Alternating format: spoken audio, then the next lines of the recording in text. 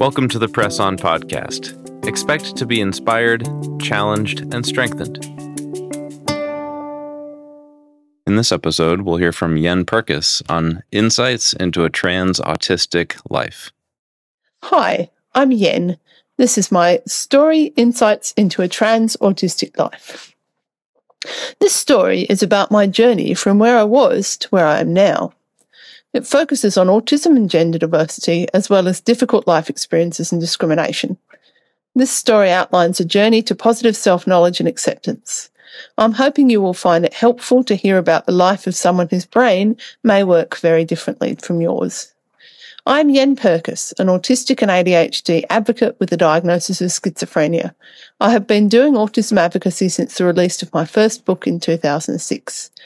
I now have 13 published books, with several more on the way. I'm also non-binary gender, and I'm asexual. I have been writing for as long as I can remember. I was the kid who was always reading books and remember wanting to be an author myself. I started writing poetry when I was 7.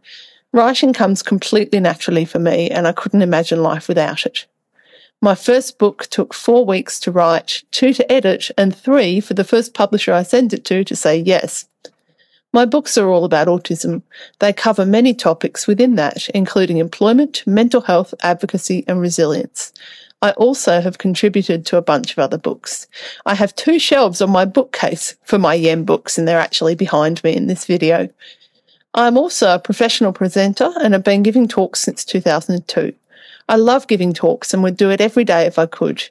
I have a social media presence of over 30,000 people, and as well as all of this, I work full-time as a civil servant.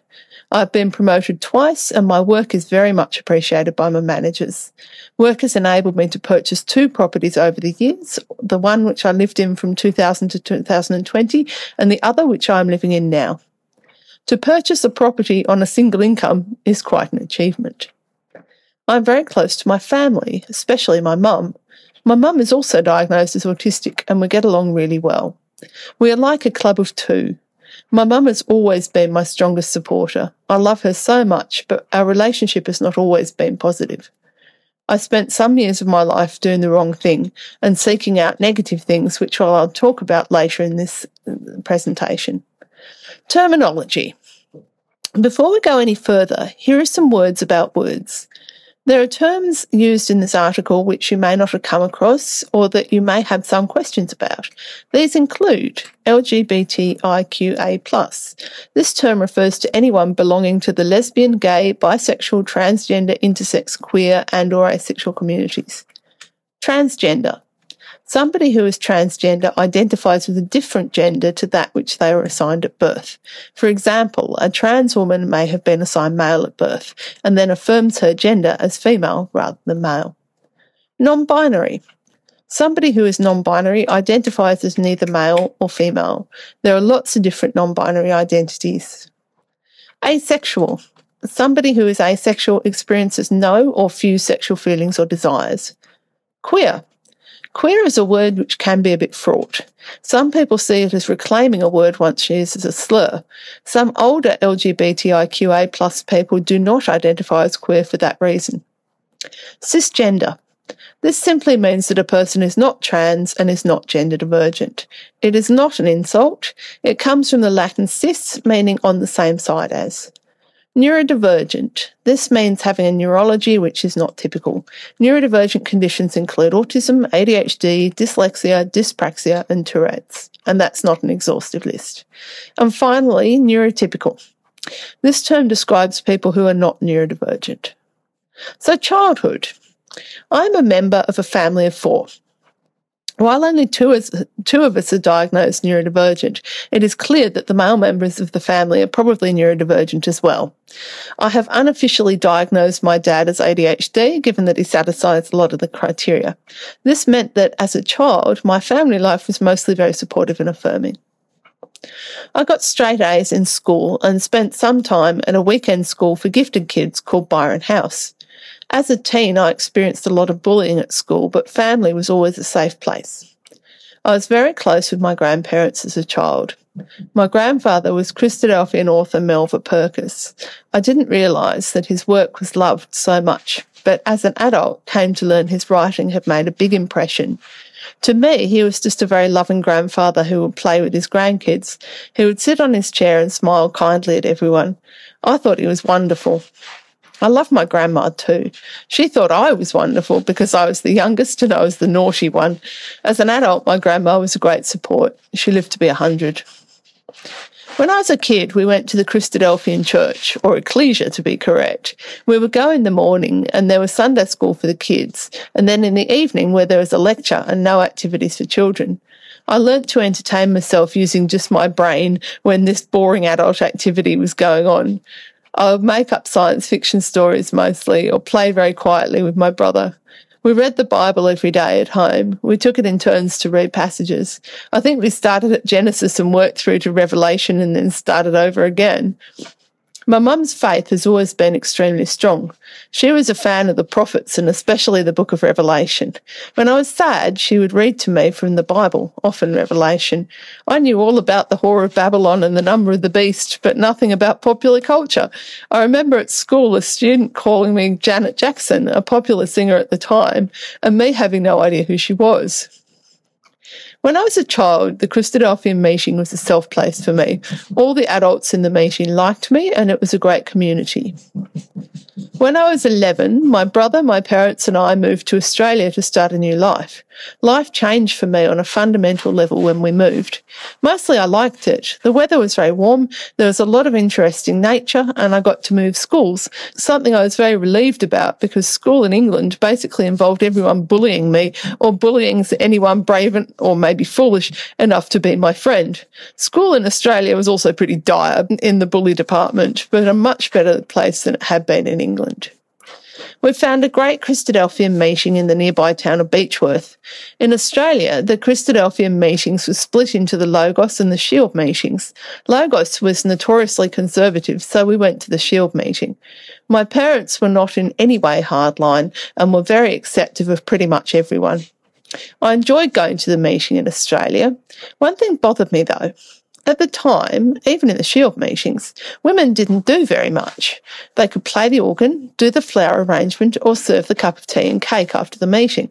Oh, and they could teach Sunday school, but they couldn't do the reading or the prayer or preside over the meeting or give the lecture or the exhortation. I thought this was a bit limiting.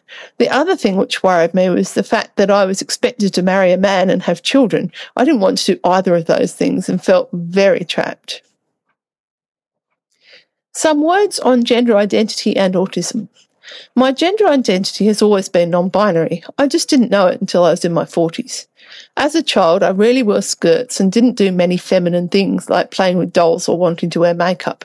I remember when I was 8 years old taking off my shirt on a hot day and getting in no end of trouble. This baffled me because surely the reason women didn't take off their shirts was because they had boobs. I didn't have boobs. I was 8. So surely if I wanted to take off my shirt, I should be able to do so. I wish we had more understanding of gender diversity when I was young. It would have made my life a lot easier. I'm glad we do now and that there is more understanding of transgender identities. I now identify as autigender. This is a term denoting a strong identity of being autistic and gender divergent. A lot of autistic people are trans, but not all of them identify as autigender. For me, my gender identity and my autistic identity are probably the biggest parts of how I understand myself.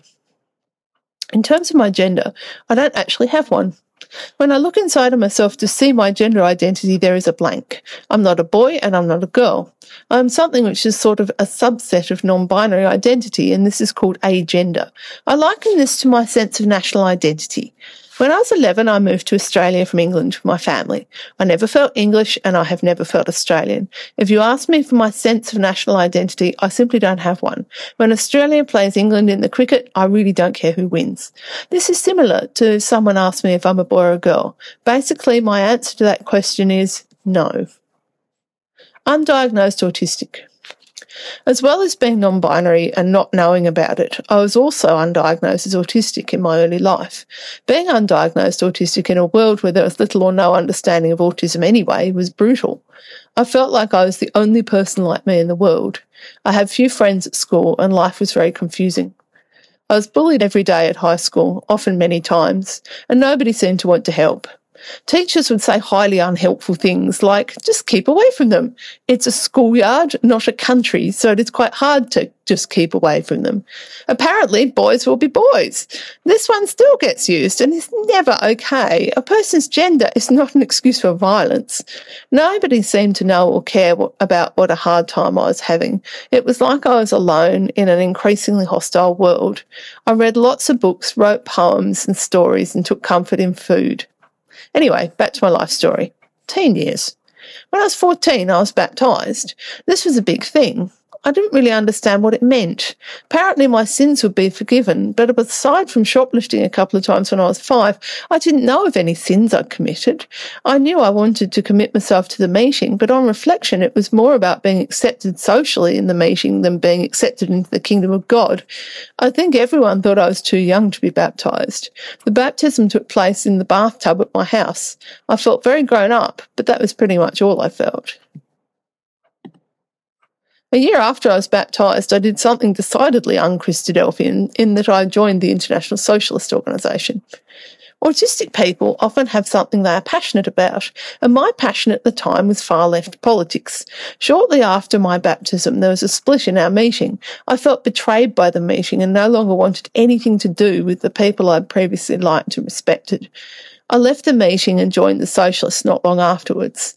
I went from being accepted by the meeting and loving my Christadelphian brothers and sisters to wanting nothing to do with them. As a socialist, I had 100 instant adult friends who treated me as if I was an adult too. It was wonderful. Being a socialist was great in some respects, but not others. I argued constantly with my dad and couldn't wait to move out of home. As soon as I finished school, I moved 300 kilometres to Melbourne from my parents' house in the country. I got myself a job in the middle of a recession and lived completely independently at the age of 17. It was liberating and terrifying. The next couple of years involved studying art at university and working in a fast food restaurant and living in shared houses. In 1994, I was 20. I had a partner called Claire, who was 18, and I was in my second year of a fine art degree at university. I quit my job due to sexual harassment from my boss and was living on student income support payments. Just after I turned 20, I met someone who would change my life, and not in a good way. We'll call him David. David was almost 10 years older than me. I met him through the socialists. He was a real bad boy, and I was drawn to that dark nature due to the trauma I'd experienced through almost constant bullying at school and several experiences of sexual abuse and violence. I was negatively focused and wanted bad things to happen to me. I started a relationship with David, which turned out to be a very, very bad idea. David was not a socialist. He was a violent criminal. By the time I'd worked out just how bad news he was, I got him way too deep. I knew if I left him, he would probably kill me, so I went along with his criminal acts and ended up going to prison for 6 months. This started a very negative time in my life. I spent the next 5 years in and out of prisons and psychiatric hospitals as I gained a schizophrenia diagnosis in 1995, in addition to the autism diagnosis I gained the year before. I was the most desperate and broken person you could imagine. I sought out bad things for myself, and I definitely got them. Most people that knew me, including my parents, thought that I would soon be dead. I agreed with this sentiment myself. Life was hellish, and it seemed that there was no hope for me. The funny thing about hope is that it can surprise you. In 1999, I was a prisoner, I was homeless, and I couldn't remember how it felt to work. The millennium was fast approaching, and I had well and truly had enough of being a prisoner. I wanted something different. I thought that a new millennium should equal a new life, and it turned out that it would. I was released from prison for the last time in February 2000. I went to a residential service for people with mental illness, and my life changed in a big way. It turns out that what you want can become what you get. When I wanted defeat and negativity, I got them. And when I wanted a new and better life, I got that too. My 2 brain-related diagnoses bothered me. I didn't accept my autism or my schizophrenia for some years. 7 years for autism and 15 years for schizophrenia. By the time I accepted my autism, I'd been back at university for a year and was living in a different residential program for people with mental illness.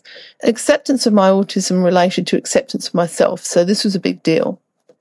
While my ex-partner David had been a very negative influence in my life, when I was 30, I met someone who was a catalyst for positive change in my life, Polly. Polly was a world-renowned autistic author and advocate. I met her at a training course for autistic adults who wanted to give talks to school kids about autism. Polly and I became good friends, and she encouraged me to write my life story, which I did. I have now published a further 12 books.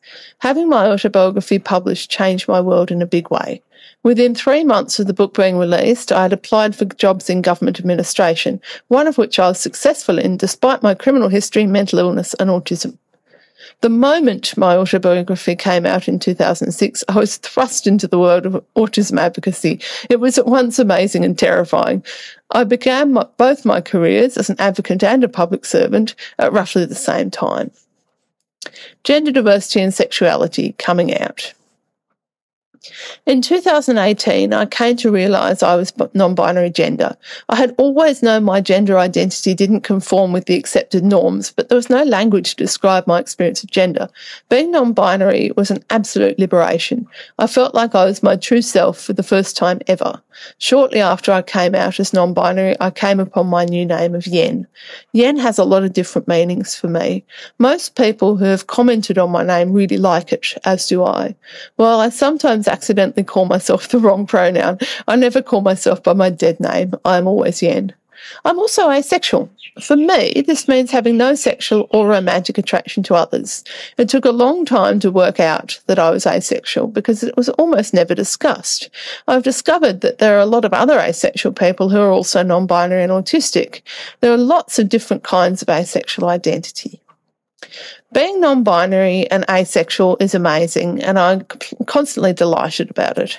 After I came out, I spent at least 3 months wanting to dance down the street. Sometimes my cat Sunflower sits on the floor and purrs loudly, apparently for no reason other than she is happy to be alive. This is exactly how I feel about my non-binary and ace identity. Sadly, not everyone is with me in terms of acceptance. I discovered when I came out that there are many people who will hate me simply because I exist. Transphobia is very real. I don't understand the hatred. I am a person who will not hate or judge. The fact that there are people out there who do hate and judge on something as meaningless to them as my gender just baffles me. Reconciling myself to my past. These days I have reconciled with my past and the issues I had in the criminal justice system. I now understand that I was not bad so much as my health issues were treated with a criminal justice response rather than a health one. I know I'm a decent and kind human being and that my work has changed the world, even if only in a small way. I used to struggle with the Christadelphians and my history in the meeting. I have been back a couple of times in the past 10 years and I was greeted with love and welcome by pretty much everyone. I once thought the meeting was limiting and not good for women, but I think things are probably different now. I tried and failed miserably at being a Christian a few times over the years, but Christianity really isn't my thing. Despite this, I respect people's faith and recognise it can be an amazing support for a lot of people, just not me. I think a faith community that accepts LGBTIQA plus folks is such an important thing. A lot of trans and non-binary people would love to worship, but feel anxious that churches won't accept them. This is really sad, and I hope it changes. I actually don't think God cares about a person's gender identity.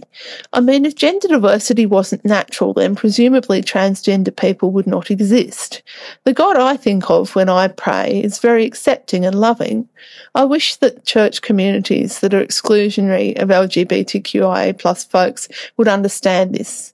I myself stopped going to church when I came out as non-binary as I was concerned that I would be rejected and judged.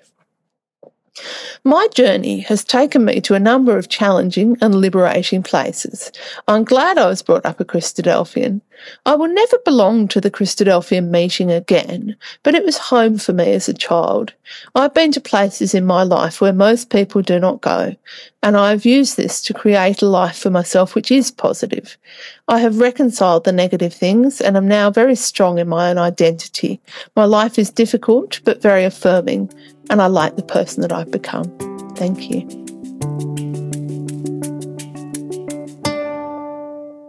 We hope you've enjoyed listening to this article by Yenn Purkis.